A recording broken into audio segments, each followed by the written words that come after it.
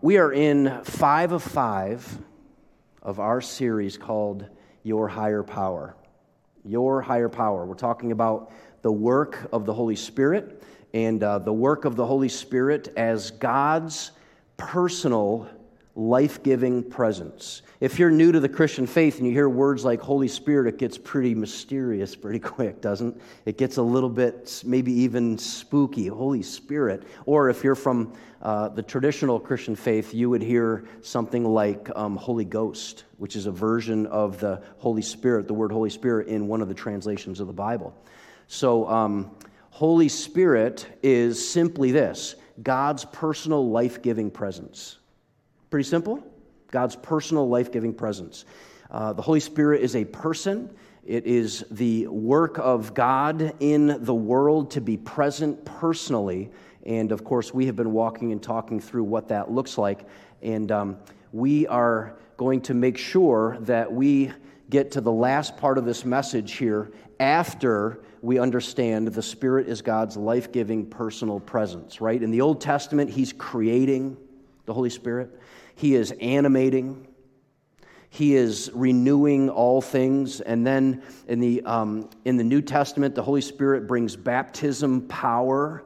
And through the Holy Spirit, baptism empowers Jesus and renews the disciples. And also in the New Testament, the Holy Spirit empowers and strengthens and builds up the church. So, using corporate spiritual gifts. And so that's kind of like a big skimming overview, but while you've been seeking everything God has for us, while we're doing that, while we are seeking, God, what do you have for me in the second and subsequent experience after I meet Jesus? And this is important, right? We want to say what's first and foremost is the priority of the good news of the gospel, that is the power of God unto saving souls. And then second and subsequent is this experience with being baptized with the Spirit according to the book of Acts. And then we aren't seeking something specific. We are seeking everything God has for us. What experience does God have for us and make available to us through the Holy Spirit? And while we're doing that, we're asking this question: where is the Holy Spirit? And what is He doing? Where is the Holy Spirit now, and what is He doing? So I want to hand off 3 things that I hope will be helpful to you in understanding this question. Where is the Holy Spirit now? And also, what is He doing? This is not exhaustive. This isn't going to be comprehensive, but it's going to be kind of a skim through the 3 ways that we can answer the question. And let's start with this. Let's start with this answer right here. And Christ lives within you. So, even though your body will die because of sin, right? And we know this, that without the Holy Spirit, what is happening? Human bodies are decaying. They're decaying towards the grave. I had a pastor, you've heard me say this, who used to say, every day he's reminded in the mirror that everything he has, his whole body, is drooping towards the grave. That's kind of a crude way to put it, but man, he nailed it. Nailed it.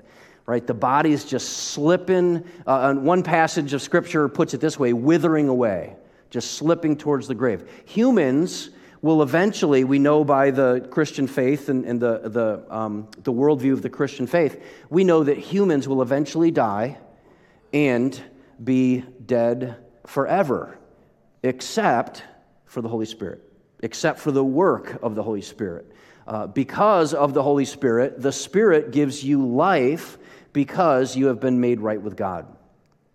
And Christ lives within you, so even though your body will die because of sin, the Spirit gives you life because you have been made right with God. So, by the way, in the Greek thinking here in Rome, when Paul is writing this letter to the Christians in Rome, he is addressing the Greek kind of thinking. And the Greek kind of thinking is a dualism, which means your spirit is good and your material body is evil. So the Greeks had the idea that one of the ways to kind of grow in maybe holiness or kind of take your existence to the next level was to depart, to shed the body, which was evil, and then let your spirit ascend. The physical was bad and to be rejected. Hopefully one day to be left behind. But the spiritual was good, and it was to be embraced. But look how verse 11 overturns this kind of thinking. Paul writes to the Romans, and he says, the Spirit of God, who raised Jesus from the dead, lives in you. And just as God raised Christ Jesus from the dead, he will give life to your mortal bodies by the same Spirit living within you. So someday, even our bodies will be totally renewed. Anybody looking forward to that? Anyone else looking forward to that? Turn back the clock, start going towards youthful health, and ultimately, eventually, right, even our bodies will be made eternally alive. Eternally alive. There's no dualism. There's no body is bad and the spirit is good. God is at work by the Holy Spirit, and he is able, in the future, he is able to redeem both the soul and the body. Do we know what it looks like? We don't. We know it's some kind of glorification of our body. So one day in the future, both will be perfected because, here's the reason, the Holy Spirit indwells you. The Holy Spirit indwells. So here's the question, where is the Holy Spirit? If you belong to Jesus, if you have saving faith, you've rested your trust in Jesus, you have come alive, regenerated, you've been made alive by the Holy Spirit of God. Remember this whole creative personal power of God, the life-giving personal presence of God is indwelling in you. Where's the Holy Spirit? Indwelling in believers who belong to God. It's fascinating, I think. Also, sometimes hard to recognize or experience. The Spirit of the resurrecting Father lives in Christians. What does that mean? That means the Holy Spirit doesn't wander through, right? Your body is not a little heavenly Airbnb and the Holy Spirit stops in for a couple days and keeps on going. It's not temporary. Holy Spirit doesn't visit you on occasion if you belong to Jesus. There aren't moments where you're like super amped up to follow Jesus and you're like, oh, the Holy Spirit is in me, I can feel that. 2 days later, you get some bad news, things have flipped upside down, your life circumstances are starting to crash, and then you're like, oh, dang. Holy Spirit's clearly gone. That's not how it works. Indwelling. This is a purposeful word that's used in the New Testament. It means home, dwelling, staying, permanent residence. And because you have been justified, life itself, the author of life in creation, dwells in you. That's pretty cool. Do preachers say that? It's pretty cool? I don't think so. Well, some do. They're on Instagram. I see them. So the Holy Spirit is indwelling you, is alive within you right now, not only in the future, not occasionally when you're feeling good. He will renew and he will resurrect through the agency of the Spirit. He will renew and resurrect your body. Now, resurrect me? What does that mean? Resurrect? This might be helpful. Some of you are new to the faith. I know that you are, in fact, some of you I think are just curious about the Christian faith, not quite sure where you stand, and a lot of Jesus talk, and seems maybe not terrible, but not quite sure where you're headed. This is a doctrine of resurrection. This is the Christian doctrine that those who are redeemed, rescued in Jesus, are destined to live again in renewed and transformed bodies after death. That means that Christians believe that this isn't all there is. We're going to die, but in Jesus, through the power of the Holy Spirit, we're not going to stay dead. That's what it means. And of course, the pattern for this resurrection began with the resurrection of Jesus, who had bodily resurrection. Literally, his body was raised up from that grave. And we symbolized it today in water baptism. That's what water baptism is about. It's the symbol of letting that old life pass away. It dies, and then there's a resurrected new life. Beautiful picture that we see. And life is energized by the Spirit. And that coming day, this Spirit will be beyond the power of death. And it will be indestructibly eternal, this power of the Spirit. And until then, and for as much as your body is weighing you down, and I recognize that at a certain age you realize, you come to the sobering discovery that your body is diminishing and your body is decaying.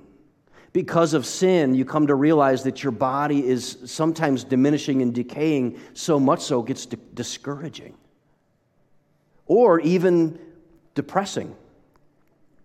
And those of you who belong to Jesus and have the indwelling Spirit, you don't have to give up. Never give up. That is why, Paul writes to the Corinthians, we never give up. Why? Though our bodies are dying, and we feel them, right? They're yielding to our last enemy, who is death. We can feel our bodies dying, which sin brought, right? Death. But hold on. Check this out. That is why we never give up. Though our bodies are dying, our spirits are being renewed every day. Have you sensed that? Have you noticed that even though your bodies are withering one direction, your spirit is being renewed another direction? How does that happen? It's the indwelling work of the Holy Spirit, not just to resurrect your body in the future, but to be at work right now, renewing your inner life, renewing your spirit. If you sensed any joy over what was happening in this water baptismal this morning, I guarantee you it wasn't the old you. It was the new you of the Holy Spirit renewing you and saying, that gets me amped up for those people to see what God is at work doing. And through these resurrection verses, they may be understood and only weighed oftentimes that it's a bodily resurrection, but renewal of one's life is also in the present. The Holy Spirit is at work renewing, obviously, our inner life as well. And so until that resurrection day, what is the Holy Spirit doing? The Holy Spirit is dwelling in me, but what is the Holy Spirit doing? He is helping us to keep going, even though our bodies are withering away towards the grave. He's at work renewing us, mortifying or killing off the sin that kind of entangles us, and He's helping to renew our inner life. But He is helping us to keep going. He is helping us to persevere. He is helping us to continue on while we are waiting for resurrection life. He's helping us to keep going. How many of you, raise your hand if today you realize, maybe even just now, you haven't given up yet? Raise your hand. Oh, this is crowd participation. You haven't given up yet. Just play along, okay? Some of you looking at me. I know you're not in kindergarten. Just play along. Let's do this again. Raise your hand if you look around and you realize, I haven't given up yet. Can I tell you something? Without the Holy Spirit empowering us, giving us the power to endure and persevere, renewing our inner life, we are give up people. We are give up people. But with the work of the Holy Spirit, we can continue on. Check this out. And the Holy Spirit helps us when? In our weakness. Holy Spirit helps us in our weakness. That's why one of the descriptive words of the Holy Spirit is our helper, advocating for us. Sincere Christians often find themselves wanting to pray, but they can't pray because they feel too weak, too beat up, too knocked down, having no words to pray with. This Holy Spirit who helps us in our weakness, for example, here's an example of how the Holy Spirit helps us. We don't know what God wants us to pray for, but the Holy Spirit prays for us with groanings that cannot be expressed in words. So, I wonder if you can recall, some of you, it probably wasn't very long ago.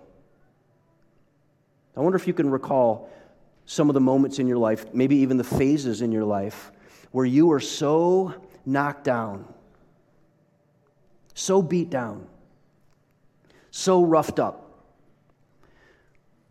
having such a heart-wrenching time in your life that you said, I don't know what I even ought to pray for. I don't even know what, I don't have words to say. If any of you have ever grieved, it's not uncommon for months at a time to just say, I have no words. I can't express in human words this grief and loss. Maybe it's, God, if you can hear me, you're going to have to do something here. I don't know exactly what it is. I can't really form words around it, but you're going to have to do something. Human weakness.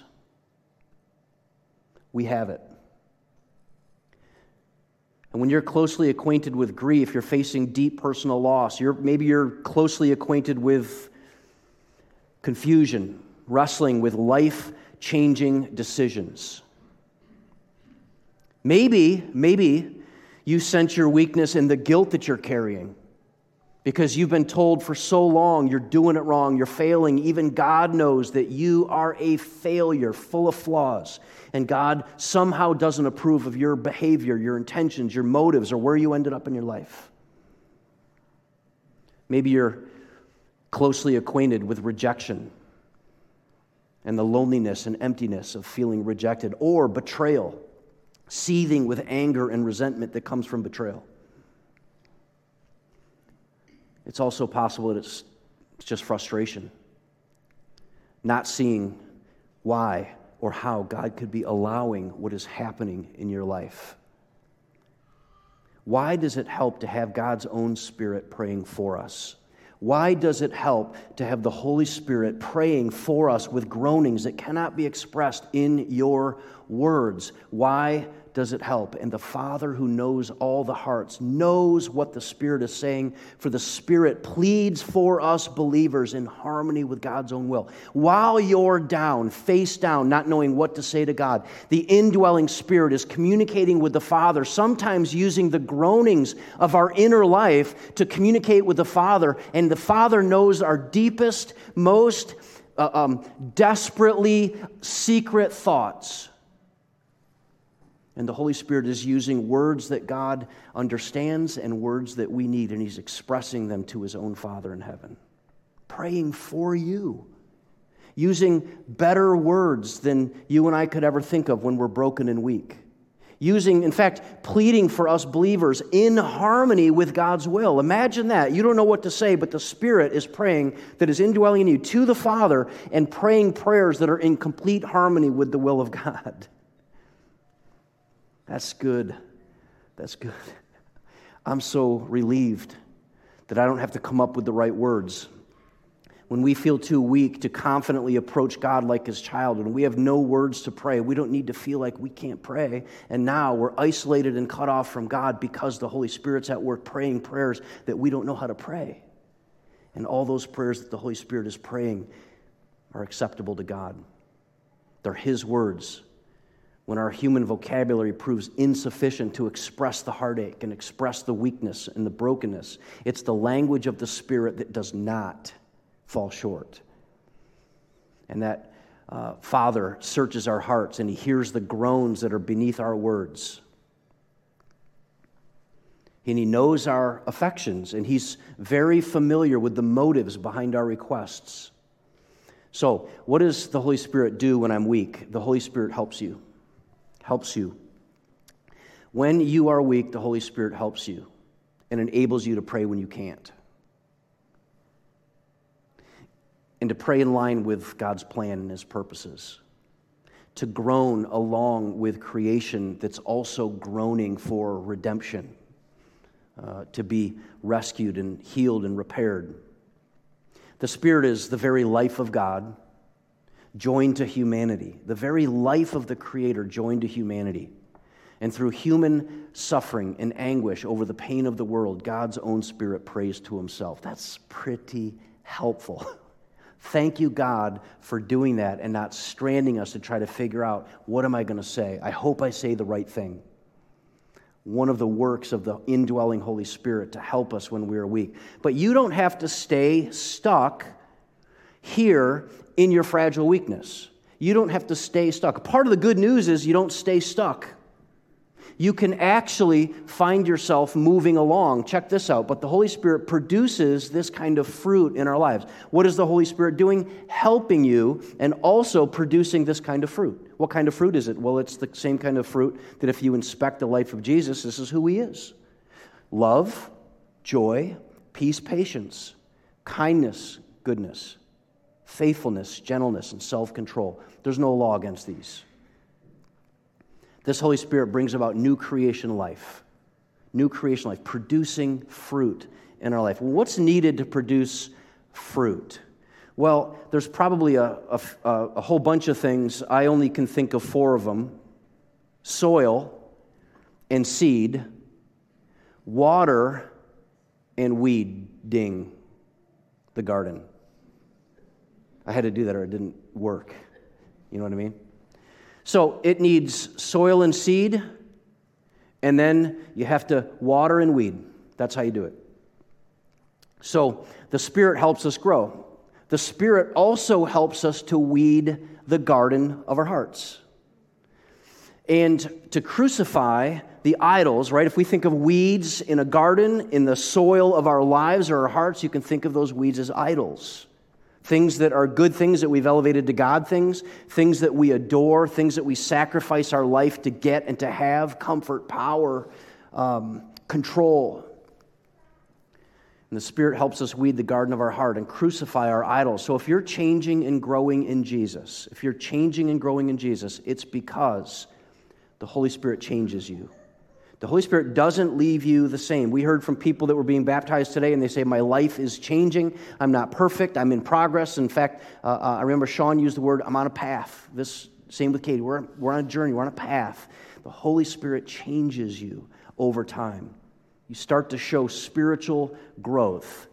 And growing the fruit of the Spirit then requires, and here's a question, how can this fruit of the Spirit take root in the soil of our lives, on the inner life? How can that take root, and how does it bear fruit? Paul, the apostle, immediately answers that question. And we need to remember that we belong to Jesus, right? All that is Jesus, when you belong to Jesus, all that is Jesus is also yours. All that's His is yours. Our approval and our welcome is the same as Jesus's. And we get that with Jesus, right? It's not based on our performance or our character, but it's based on His performance and His character that we belong to God and we can approach God. We have crucified the sinful nature with its passions and desires. Literally, the word passions and desires is over-desires. And we are free to acknowledge where we have given ground to these idols. Will you catch it if I say, think of these idols as weeds? Does that make sense? Think of these idols in your heart as weeds. How many of you do landscape or you do your own gardening or whatever? Let me see, who am I talking to here? That's a lot of you.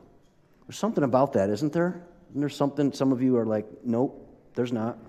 Others are like, totally get it. So we're free to acknowledge, if you're in Jesus, you belong to Jesus, you're free to acknowledge that there are idols and weeds in our heart.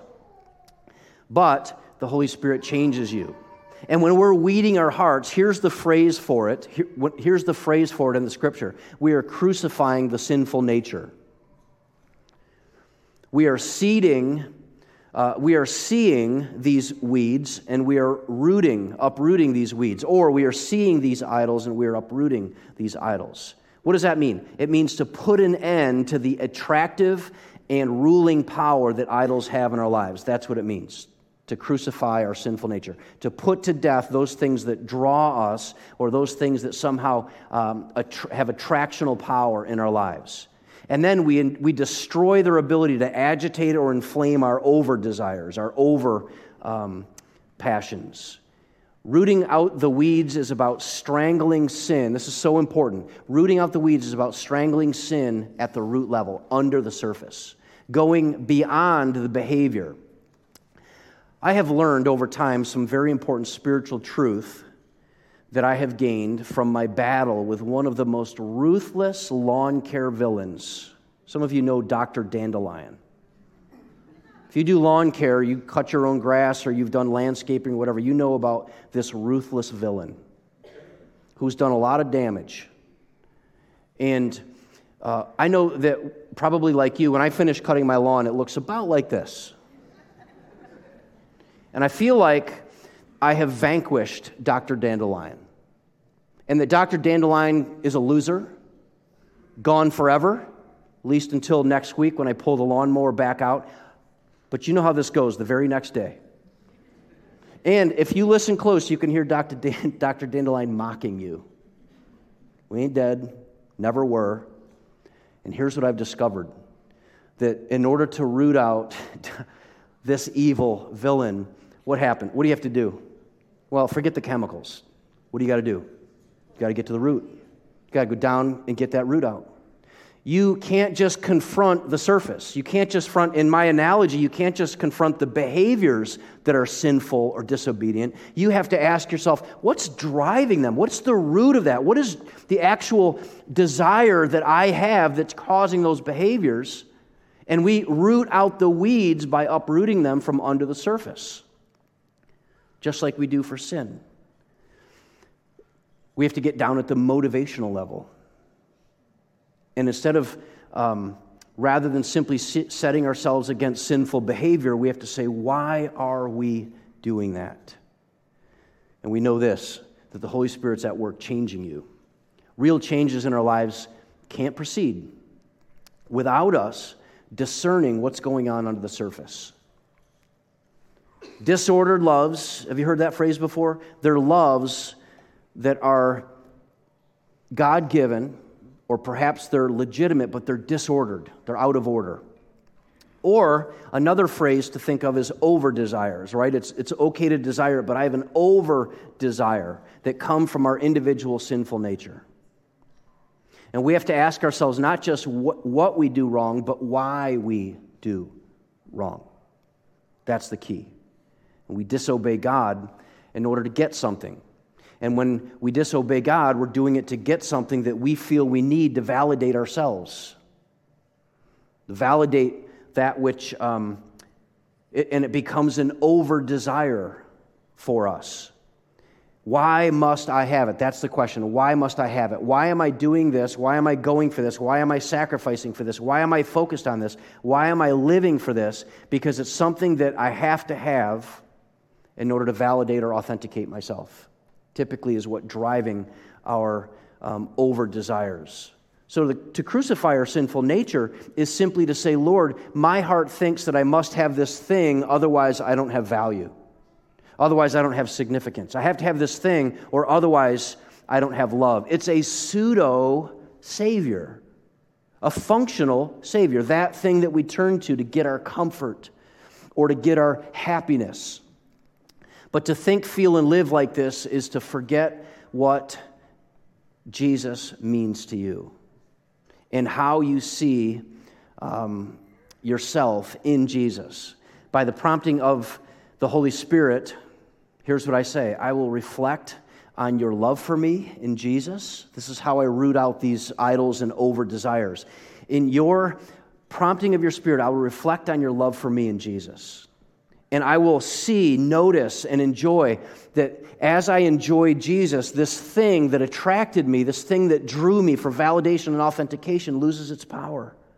I'm like, I don't really know that I need that because of the way God sees me in Jesus, the way I'm received in Jesus, all that I have in Jesus. And I don't need these functional saviors. I get to let go of them and basically kill them, crucify them. And the attractive power of that idol over my soul begins to weaken. Who's doing that? The Holy Spirit is doing that as the Holy Spirit changes us. So, what now? Really quick. Be sure the Spirit of God lives in you. Be sure the Spirit of God lives in you. The Spirit of God gives life to all humans, but we're talking about the indwelling Spirit of Jesus dwelling in you. Be sure. You don't have to just wish or hope that's true for you. You don't have to just hope and pray that because you grew up in the right family or you attended the right church for a segment of your life that the Holy Spirit dwells in you. Check out this list of really, really powerful passages that Paul writes to the church, two of them, and one of them is from the Gospels.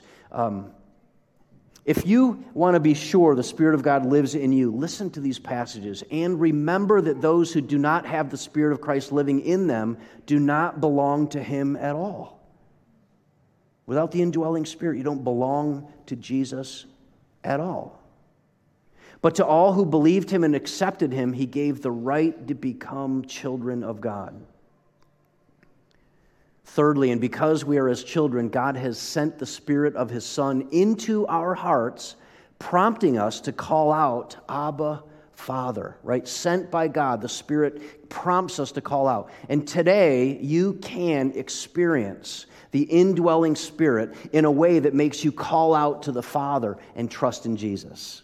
Life change, and then become a child of God. Will your life improve? Maybe, maybe not. But your heart sickness will be healed. And you'll come alive to enjoy Jesus, to worship Jesus. And you can believe and receive Jesus today. You can do that now. On your way out, there's a free book. You can grab the book. It helps you learn who Jesus is. It's called The Essential Jesus. They're on the windowsills. Grab one as you go out. It's a freebie. If you know someone who would read it, take another one and hand it off. Secondly, let the Spirit help you in your weaknesses. We have to let the Spirit help us. If you're weak from suffering, you don't need to pray with magic words to get God's attention. And this might be where you're at today. You might be at the space and place where you are making a decision. I'm going to let the Holy Spirit pray for me because otherwise I'm so restless and frustrated. Let your mind be still. Let your spirit groan, knowing that the Holy Spirit is at work, communicating with the Father in heaven on your behalf. And you can rest and rejoice in that freedom. There is God the Holy Spirit who is talking to God on your behalf. And He knows, this is so important, He knows what you need more than you know what you need. He is like a infinitely, supremely perfect parent who is a step ahead of the kids, already know what they need, already communicating about it. We are living by the Spirit. Since we are living by the Spirit, let us follow the Spirit's leading in every part of our lives. We're following the Spirit. This is so vital. There's so much more to following Jesus than the things you don't do. And some of us have been saturated and immersed in a life of faith that was don't do this. This is what we don't do, and we don't approve of this, and we don't accept that and the other thing. But there's so much more life on the other side that is not a whole list of don'ts, but it's a positive process. Not just giving things up, it's an active process, something more than simple obedience, though it's not less than simple obedience, once we specifically find the particular false beliefs of our flesh, which are generating the over-desire, leading us to sin. This is important. We replace those things with our affection for Jesus. We replace those idols with Jesus. This is not just an intellectual exercise. The Spirit is a life-giving force who is glorifying and magnifying the work of Jesus. And the Spirit causes us to worship Jesus. It's the Spirit that causes us to adore Jesus. It's the Spirit who causes us to treasure the fruit of the Spirit in His life. It's the work of the Spirit that helps us do that until our hearts find Him more beautiful. What's the greatest joy that I could express to you that Christians would have for you today, if you don't know Jesus? That you would somehow suddenly, or even those of you who are Christians, that you somehow suddenly find Jesus more beautiful. Not just useful to get you out of jail free, but also beautiful. That your heart just says, I thank God for how useful being saved by Jesus is, but I can't get over how beautiful He is with all His love, joy, peace, faithfulness, patience. And one day, the Holy Spirit helps us discover He's even more beautiful than our spouse, our family, our home, our career, our successes, our achievements, and our status. At some point, we discover by the work of the Holy Spirit, He's even more beautiful than comfort and power. And that's who we want. And as we do that, we will put to death our old nature. As we do that, we will clear the weeds for the Holy Spirit to grow in our heart. As we do that, we will find the fruit starting to bloom. How long does it take fruit to grow? Seasons of time. Not overnight, seasons of time of making room in our hearts, uprooting the weeds and making room for treasuring and worshiping Jesus more than anyone and anything. And eventually the Holy Spirit is changing us more and more into the people that we want to be, changing us more and more into the person that God desires us to be, and to the person that the Holy Spirit causes us to be. Would you pray for me? Pray with me, church family. God, we're in need today. In need of a special work of your Spirit. Thank you for the indwelling Spirit, and I'm praying for anyone in our church family, anyone who is listening and hearing, that you would create in them this appetite, this thirst for all that Jesus is, and that you today, even today, God, would make them come alive with an indwelling spirit, and that they, for once, could sense what it means to become your child, the right to become your child.